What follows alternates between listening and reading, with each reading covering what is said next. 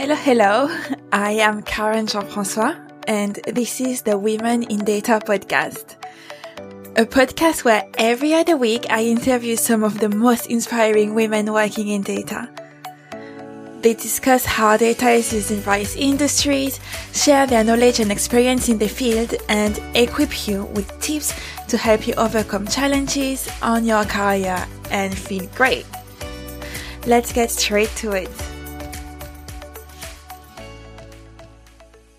I am joined today by Candace Holm, Director of Product Analytics at Cardlytics. Being a first-generation college student, Candace faced quite a few challenges in her journey to become a leader in data science. In this episode, she shares a story of self-discovery and of overcoming limiting beliefs that were stopping her from feeling like she belonged in her career in data.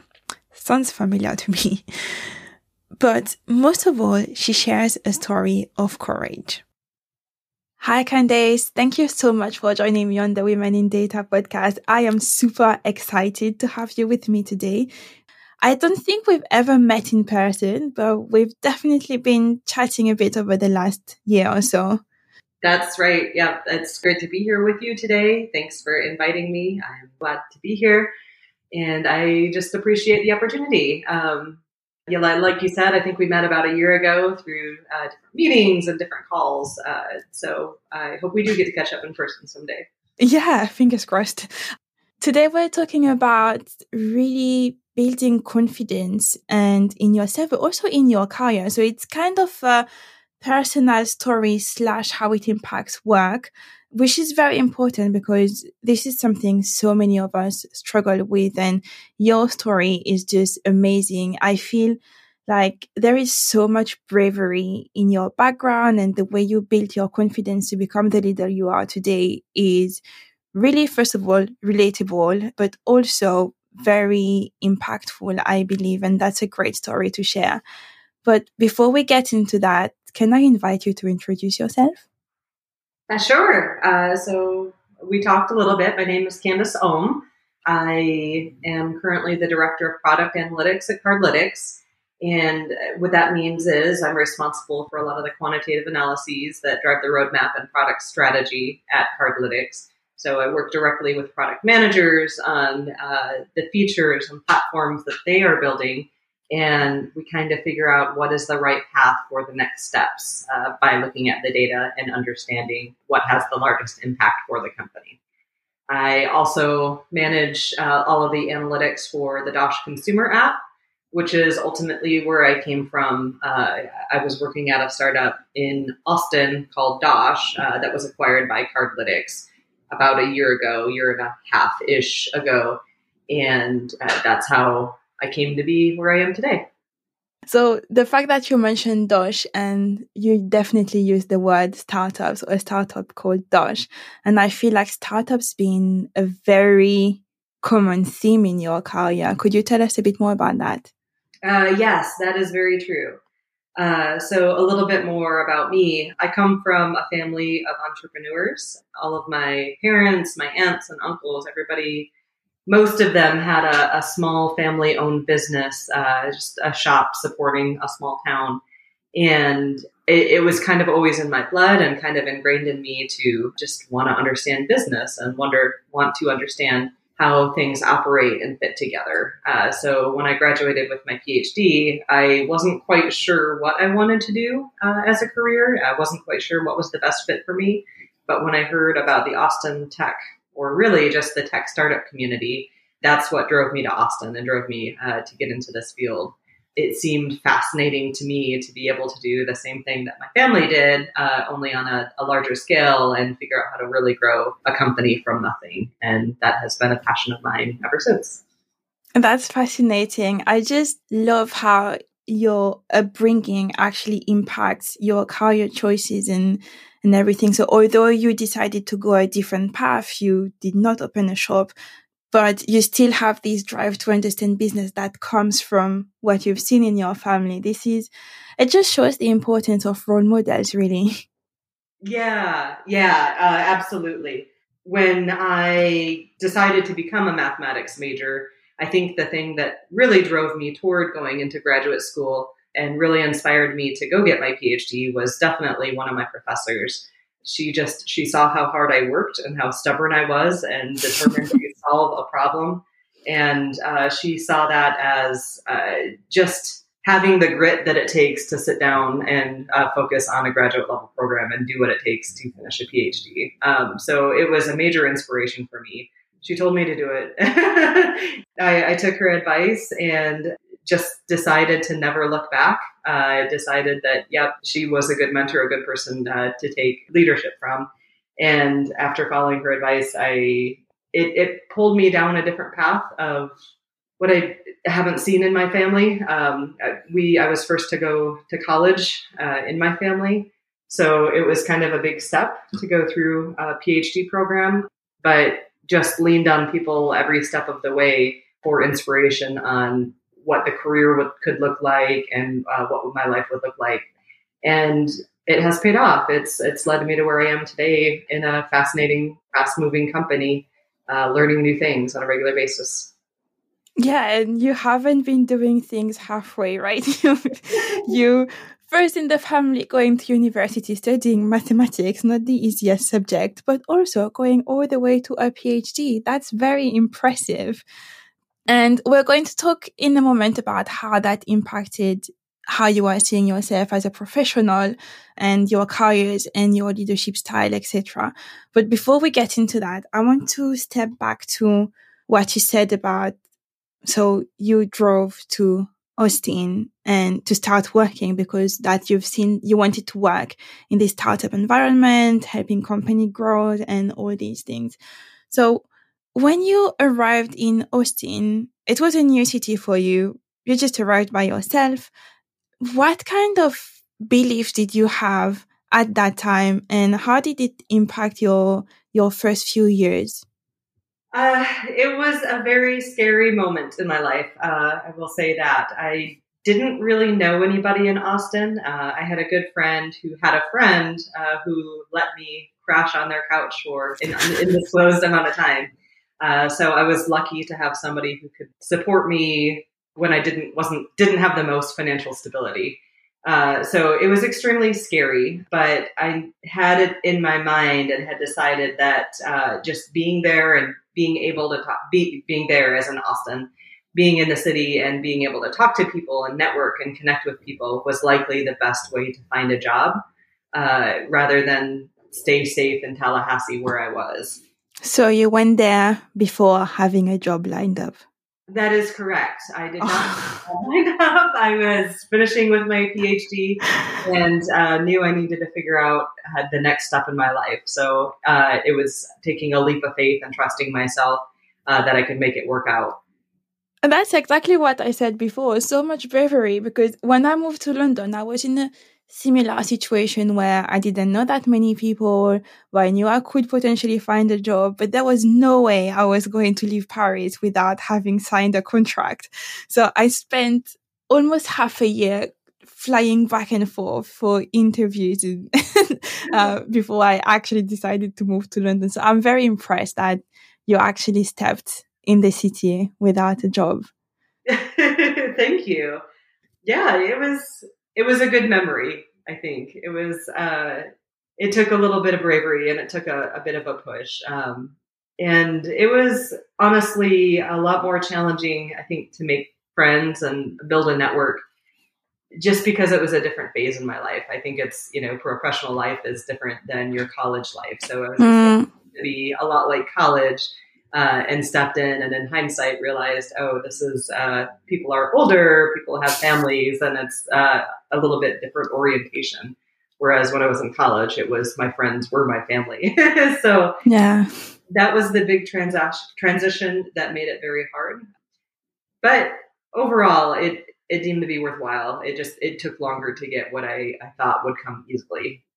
Yeah, and making friends as an adult is definitely very difficult. So once you found the job, and I do love the fact that you still remember it as a good memory and something that was worth doing. Did you feel like you had this kind of you had several moments like that in your career where, you had to, I guess, do these kind of leaps, where a leap of faith, where you had to make a decision and actually go for it. And that was a bit not crazy, but not very common. And it was taking a lot of courage to do it. I think being a woman in STEM is the part that I can relate to that mostly after being in the career. It's, as we all know, numbers wise, there are not nearly as many women in the job force working in engineering, working in analytics as there are men. And I think that's always kind of been at the back of my mind, especially knowing the history and knowing that pay rate is 80% lower. 80% of a female's pay rate, is 80% of what a male's pay rate usually is. So it's always been ingrained in my mind to what can I proactively do and how can I help make that shift? So I would say that's where the biggest leap of faith constantly comes in for me. I don't think there's a dramatic moment that I can name where it was, hey, I did this one thing that was set completely outside of my bounds. But I see it more as a day-to-day taking small steps of courage to help make sure that I am doing my part in driving equality with my own actions. Yeah, and that's such an admirable thing to do. So I want to talk a bit about your work and all these confidence. So it does feel to me like you're a brave and confident person to start with. But coming from where you came from, I am 100% sure that you had some challenges. You had these moments where you had some doubts about maybe not your capabilities, but how you were fitting in the team and in the industry you were in. Could you tell us a bit, maybe moments where you felt like it was difficult, or if you were comparing yourself with other people, that was maybe slowing you in your career progression?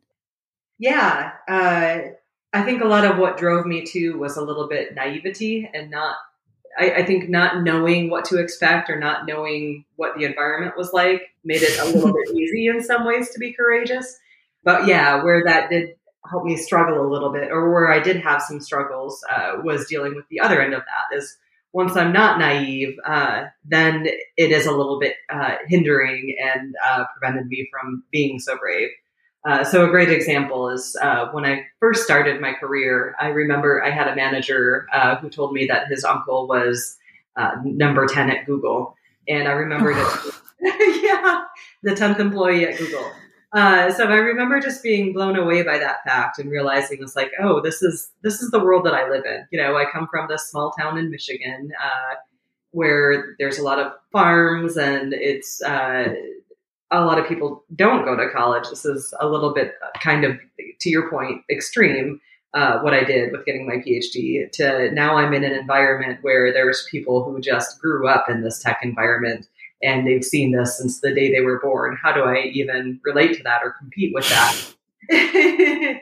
Yeah. And early in my career too, on the same topic, I remember I went through a phase where, as many people do, job skipped quite a bit. So I had a couple of years where there was kind of a couple dings on my resume is a good way to say it.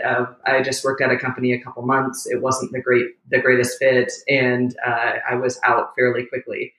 I remember that too. All of these were moments that I was extremely hard on myself and told myself, this is not normal. This is not the right fit for me. And I remember having a moment when I was between jobs that I would just walk around Austin quite a bit and take in the scenery and just stare out into the river and ask myself, am I in the right environment? What do I do? Yeah, I can relate to that. I had a massive moment like that as well. And I do feel like, we talk a lot about inclusion and belongings and all these things nowadays. And it's so important when it comes to, your confidence, actually. If you feel like you don't belong, or if you feel like, oh my God, everybody's so different than me and come from a different background. I'm not talking about race or gender here. I'm talking about overall, because belonging, it includes everything. it's so hard to actually find your voice in your space, especially if you're going in for a leadership position. Yeah, I completely agree and understand. Yeah, it's this is not a gender thing. It was just it was a me thing, not knowing my place, not understanding where I belonged in the industry or what I should be doing. I just remember telling myself, okay, I'm going to give it one more shot. I'm going to give it one more chance. I'm going to get the job and recover from the stage that I'm in at the moment. And I think once I get a chance to get back on my feet, then I can make a solid decision so that I'm coming from, a sound mind of positivity and abundance as opposed to just trying to make it on a day-to-day basis.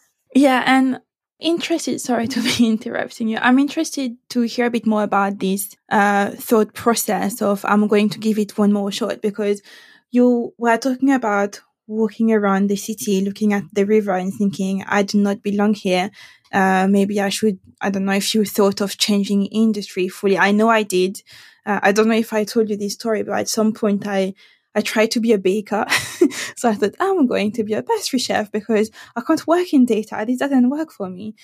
So I'm really curious to hear about how you actually got yourself out of this situation, and someone who maybe is weighted down. Do you say that? Weighted down by limiting beliefs and this feeling of not belonging in the industry or in the role they're in.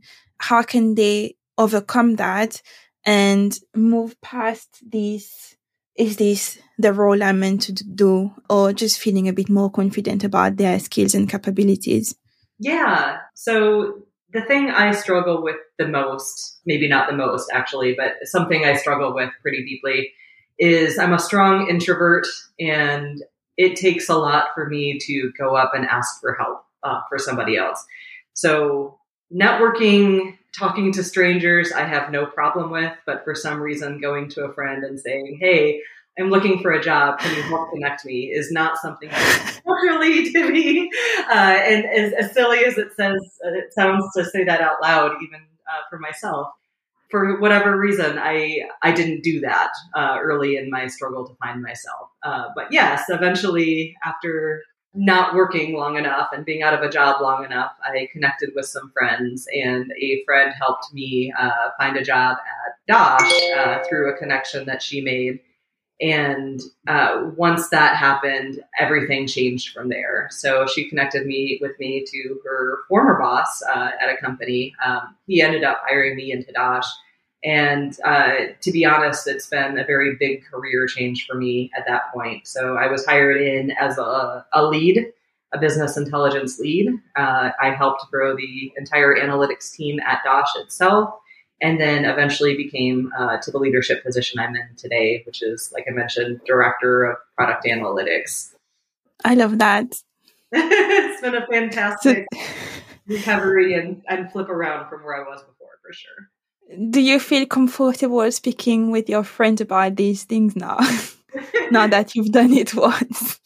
I feel more comfortable, and I've made a lot more friends along the way at Dosh. Really, I think that experience kind of stemmed and shaped my career at Dosh overall, because I just learned to be a much better collaborator at the company, learned how to communicate with folks in a way that is help driving the change that we all wanted to make and we all wanted to see. So in particular, I became very close with the engineering team and the engineering org, a lot of the engineering leaders. They helped me grow into a leader, and we just worked incredibly well together. So yes, I feel comfortable that I will have a better path going forward in the future, and I learned the tools that I needed to get past the point that I was at. That's amazing. So what would you say would be your top 3 or top 2 or whatever tips for someone to actually grow this confidence at work or in life? Great question. I think patience is a big one. Things aren't always going to happen as quick as you would want them to. Change is never instant, or if it is instant, then it's probably not the change that you're looking for. So just be patient with yourself and be kind to yourself when things aren't going exactly the way you want. regressions are natural, and we need to work through them. When we do go through regressions, I think learning to accept that it's happening is okay, and it's not a problem. It doesn't pull you back down into the place that you were before. It's just a growth mechanism to help you learn that you can come back up on top again. Let's see, patience, courage and tenacity, I think, are other big ones. So it's easy to say, I'm going to go do this thing. It's a lot harder to stick to your guns and make sure that you want to make that change overall. There are plenty of times that I tell myself and have told myself, yeah, I want to go do that. I'm going to make that happen. And then I don't commit to actually doing the work to make it happen. Oh, yeah, that's me and learning Python. Yeah, likewise. Ideas are a dime a dozen, and it's easy to say, hey, I want to go do this. It's a lot harder to do the commitment to actually make it happen. So I think that's where I have been strong, and where I have been able to progress is just sitting down and saying, I'm going to do this no matter what, and just sticking to that thought process and committing to it. Yeah, I think, and also on this one, so your first one was patience, second one was courage, and I couldn't agree more with that.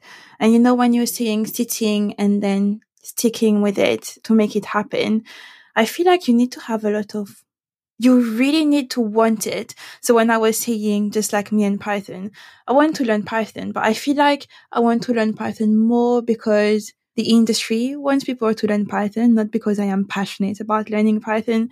So it will probably happen when I have to, rather than when I want to, because at the moment I want to learn about people development. So every time I open my laptop and I want to start doing Python, I'm like, oh, but there is this really cool article that's talking about learning and development, and I want to read that one. I think sometimes it's good to stop and reflect and realize that too.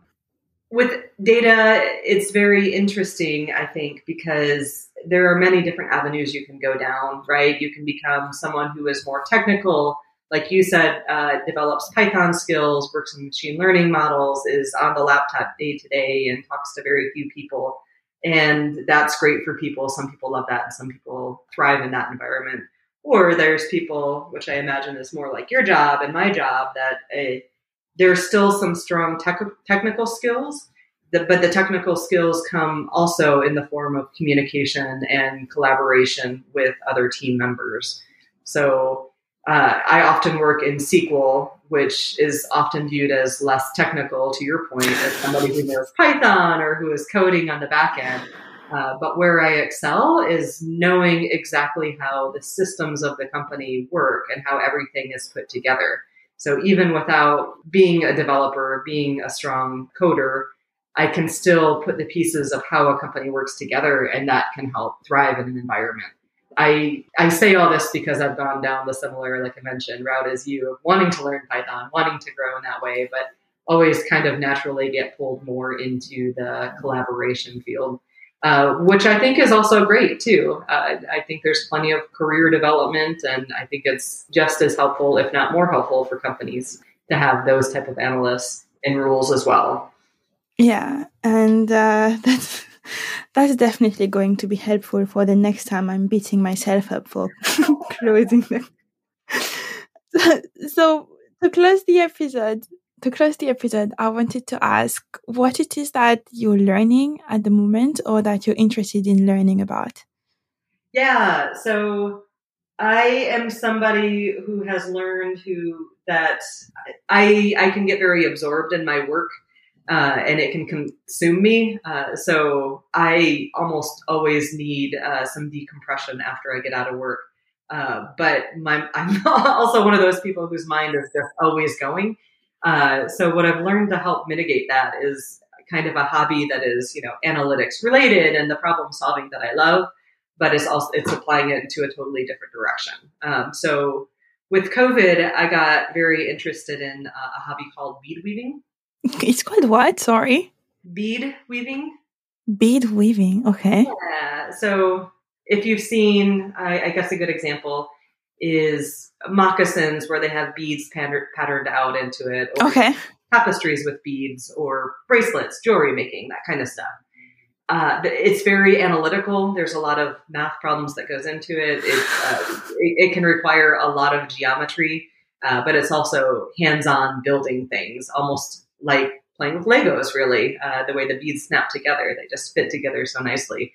So it's really enjoyable to build these stitches and build these three-dimensional shapes and projects that require a lot of mathematics and can have a very technical build to it, but it's also very different from what I do every day. So it's been a good hobby that keeps my mind going and keeps me active, but it's also a good disconnect from what I'm doing on a day-to-day basis, so I don't feel consumed by my career itself. That's great. I will definitely check it out. Thank you so much for joining me on the podcast today, Candace. Thank you. I appreciate your time, and it's been great chatting with you. It has. Thank you for listening to the Women in Data podcast. We will be back in a couple of weeks with a new guest. Until then, if you have 2 minutes, it would be great if you could leave us a rating or a review, as it helps not only to make the podcast more visible, but also to enhance the content. If you don't want to miss the next episode, follow us on Apple Podcasts or Spotify. We are also on LinkedIn. And if you wish to, you can even register to the community for free. All you have to do is head to womenindata.co.uk. Have a great day.